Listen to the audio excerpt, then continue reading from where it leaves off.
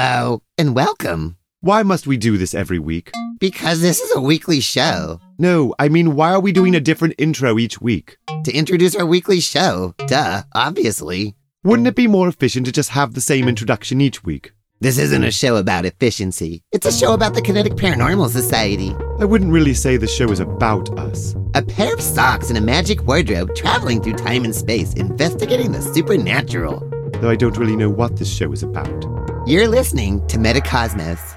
And, so, Artemis, tell us, what have you been up to lately?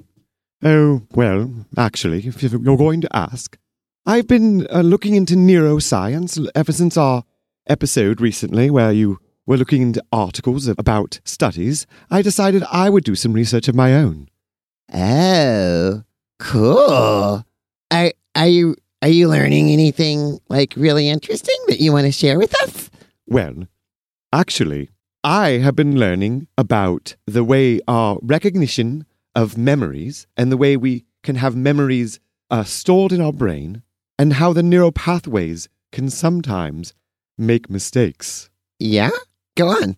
Well, you see, there are phenomenon in which this is, by the way, I must say, this is all just observed sciences. These are not made-up studies. Can you cite your sources? You didn't tell me we were going to be podcasting about this. I could have brought notes. It's fine. Just, go without it. Okay, then. Well, you see, there's studies that show that sometimes when you experience something, the neural pathways might send the signal through your body at different channels at different speeds. Every now and then there's a glitch in which you might receive some of the information from some part of your eyes and another part of the information from your ears, but then one of your eyes maybe has a signal that comes in a little bit later, like by a fragment of time. Yeah? And in that case, what happens is that your brain thinks it has already experienced what it has just gone through and says, oh, didn't that just happen? Ooh. Déjà vu. Weren't we just talking about this? No, we weren't. I must be going through déjà vu. You're making that up. Yeah, it's true. I'm not actually experiencing déjà vu. But yeah, you're talking about déjà vu. Well, perhaps if you think this is what déjà vu is, but there's other explanations for what would make someone think that they've experienced something twice. Oh? Yes. You see, some theories would say perhaps you had a very similar memory, and then because your memory works as a projection of reality, that then you instantly project a new revised version of your similar memory on your current memory and believe it is happening all over again, like some sort of incredible premonition. Déjà vu. Yes, that's if that's what you want to call it. Weren't we just talking about this? This feels really familiar. This is the same conversation. You're just doing a bit. Yeah, it's true. I'm doing a little bit. Well then. So, yes, there's many theories of how it is that we do this. Wait, these sound really straight and science-y. And are you sure you can prove this in a lab? Come on, déjà vu is not something you can capture in a laboratory. Oh, maybe perhaps it is. Okay. So, for instance, it has been shown that memories can be fabricated. People do it all the time with suggestive prompts. Uh-huh. And so, if you can fabricate a memory like that, you can just as easily create a memory fabricated from this illusion that you have in your memory where you're like, oh, I've already gone through that. But how do you, capture that in a lab? You can't just study people's brains constantly and wait till they have déjà vu. Those moments are really special. Well, actually, Dr. Anne Cleary would contend that you can. Uh-huh, really? And how's she doing that? Well, she's creating virtual experiences. Virtual experiences? Yes. And then she has people experience a virtual experience and report back their chances of feeling déjà vu. Weren't we just talking about déjà vu? Recently?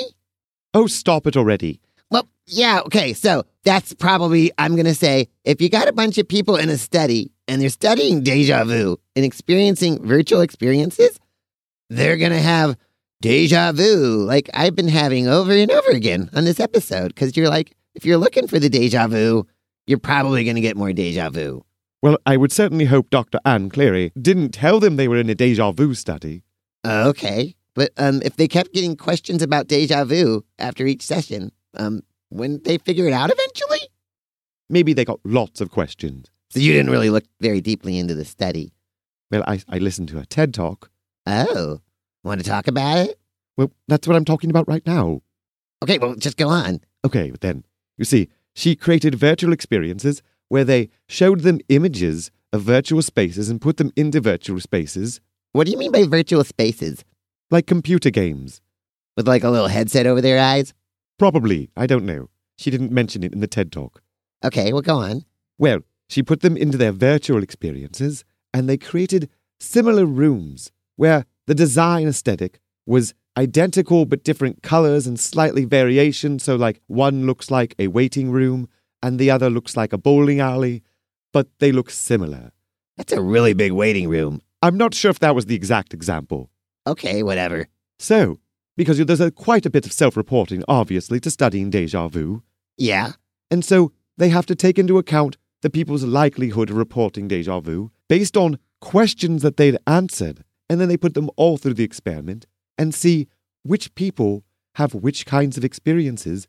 And there's a tendency that people who experience déjà vu are not recognizing the extreme similarities in the rooms. They're just putting it into their subconscious and suggesting that maybe they are just storing these memories to use as a fabrication later on.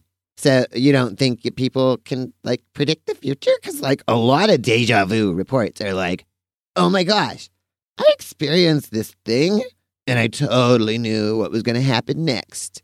Yes, and well, she addresses that very early on in her speech. She even begins with a phenomenon in which a man boarding a plane who would not expect to have déjà vu had so much assuredness of what was going to happen that he deeply dove into researching it and contacted her. And she addressed that in a talk. And what'd she say? Well, what it is that people, they would start to think that they knew what was going to happen next in her virtual experiences. In the end, they didn't know what was going to happen next. They simply had the feeling that they knew. But what about the guy on the plane? And he knew all this stuff and he knew what was going to happen next. She didn't actually get back to that. And like lots of experiences. I've heard stories where like people were like, oh, I had déjà vu when I looked up and saw this like little dog. And I knew that the next thing that was going to happen was this guy was going to walk out from behind a bush wearing like a blue and vibrant, like neon green jumpsuit. And it happened. Like, you don't see bright blue and neon green jumpsuits all the time. And knowing that that's what's coming around the corner is, I don't know, like, that doesn't sound like something that you can put into a virtual experience. Maybe, did Dr. Anne Cleary think about that? Well, I don't think she very much at the end of her talk, some of her final statements about conclusions were that science can actually study these things. Sounds like overcompensation to me. I think it's a fair assessment. I think she was just simply trying to tell people that, you know, we don't just simply live on the fates of some sort of predetermined reality. And yep, that sounds like overcompensation to me. Like, come on, she's out here just probably going through déjà vu too. And she's trying to find some way to feel the world is not some absolutely crazy and insane experience that is predetermined that I'm held beholden to. I'm going to suggest that she's maybe doing all of these virtual realities that aren't actually predictive of reality in an attempt to feel more secure in her own ability to have free will. Well, what do you think is déjà vu? Well, I'm glad you asked that because first I think we should say that it was a term coined by philosopher Emile Boirac. He's a French dude. He lived from like 1851 to 1917. And he was like, you know, ever experienced something where you're like, I've seen this before. I have seen this before. Yes, that's what we've been talking about. I'm pretty sure we've been talking about this whole time. Or are you just experiencing deja vu, Artemis? Stop it. Just go on. What were you going to say? Okay, so I think that there's a good chance that deja vu might just be, hey, that's familiar. I've seen that before. Yes, familiarity-based recognition. That's what I've been talking about. But, some people like to say maybe it's a parallel universe that we had a glimpse into that's just like a little bit set before us. I don't think we experienced the other dimensions from this one, remember? No, we don't. So I actually don't go with that theory either.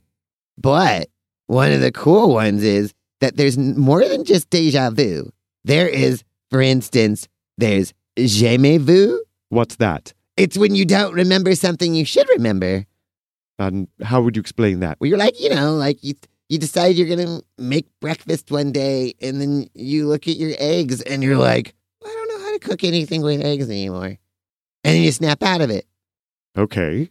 And then there's presque vu. What's presque vu? That's when you're like, oh, what's the word for it? What's the word for it? And you like can't quite figure out something, and you know something, but you just can't quite figure it out. Oh. And one of my favorites is déjà rêvé.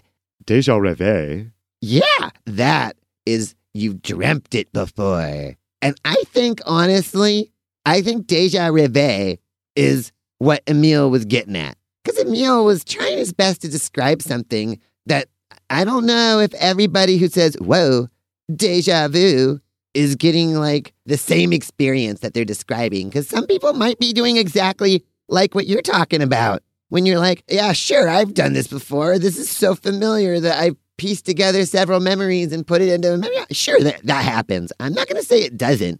And maybe sometimes, yeah, maybe like one of the parts of the brain picks up on what's happening a little late and it's like, hey, guys, this happened before. And everyone's like, shh, dude, it's already been happening for a minute. Catch up with us. And yeah, okay, that happens. I'm not saying it doesn't.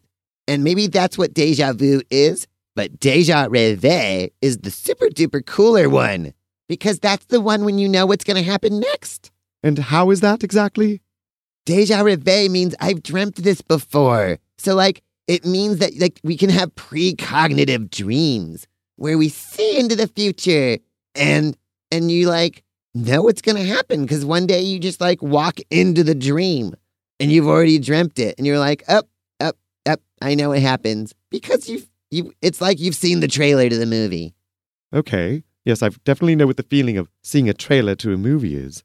So yeah, that's like the magic of like dreaming, because dreaming exists in a whole nother dimension. But can't dreams also just be just absolute nonsense? Yeah, well, actually, I think some of those absolute nonsense dreams could be of the future. It's just such a different future than we understand in the present that our brain has to put it together as a puzzle of nonsense. But when you get the actual moment, maybe that's like a different kind of deja vu where you just don't know, like, oh, I've seen this before because there was weird symbolism dealing with stuff you weren't able to comprehend about, like maybe your feelings about your mom or your dad or something, or, whatever. Or like you're a little kid having a dream about like all sorts of crazy stuff that has to do with like grief and heartache and relationships. And you just like instead experience dinosaurs fighting because that's what makes sense. Uh-huh. So, yeah, that's how I think that the deja vuology works. So, yeah. Bartleby, I don't know if what you're describing is deja vu. It sounds like some sort of interdimensional breach in reality. Déjà rêvé and déjà vu are all just trying to describe that because this reality we're experiencing is an interdimensional breach. That's part of the experience of being a self-aware person. And so I think we have made another wonderful episode of Metacosmos. Wonderful. This is excellent news. I didn't realize we were concluding so easily. Yeah. So, thank you all for listening. I'm Bartleby Knee-High. And I'm Artemis Knee-High. And we're the Kinetic Paranormal Society. And you can, find us at kineticparanormalsociety.com and see all of the amazing stuff we do in the kinetic rays, our podcasts, Oh, we even do live performances? And Metacosmos is produced in association with Humboldt Hot Air, HumboldtHotAir.org, where you can listen to the live stream anytime you want something cool to listen to. It's awesome. And there's like great talk shows and awesome music curated for your ears. And you should do that. Also, check out our producer Isaac Bluefoot's other podcast, Superman Son of L, the unauthorized biography of Clark Kent. It's super cool and super awesome because it tells the story where Krypton is in our own solar system, and it starts in ancient Sumer, and our gods are terrible role models. But Clark's gonna make up for it. Though when you meet him in Chapter 1, he's in special ed. So it's gonna be a long road. So you should check that out and get yourself a deck of Omen Quest cards at omenquestcards.com. They're really awesome cards. And Artemis, do you want to tell him how awesome the cards are? What? Oh, yes, they're a game, but there's so much more. It's hard to describe. It's really hard to describe. You just got to get yourself a deck and try it out. So anyways, yeah, thank you all for listening. If you want to contribute to any of Isaac Bluefoot's many projects, go to patreon.com/Bluefoot. You all are beautiful, and I love you. Hold on, you have notes for Déjà Who? How do you have notes? I'm the one that brought this up. When did you have a chance to prepare notes for Déjà Who? I told you. I thought we had this conversation before.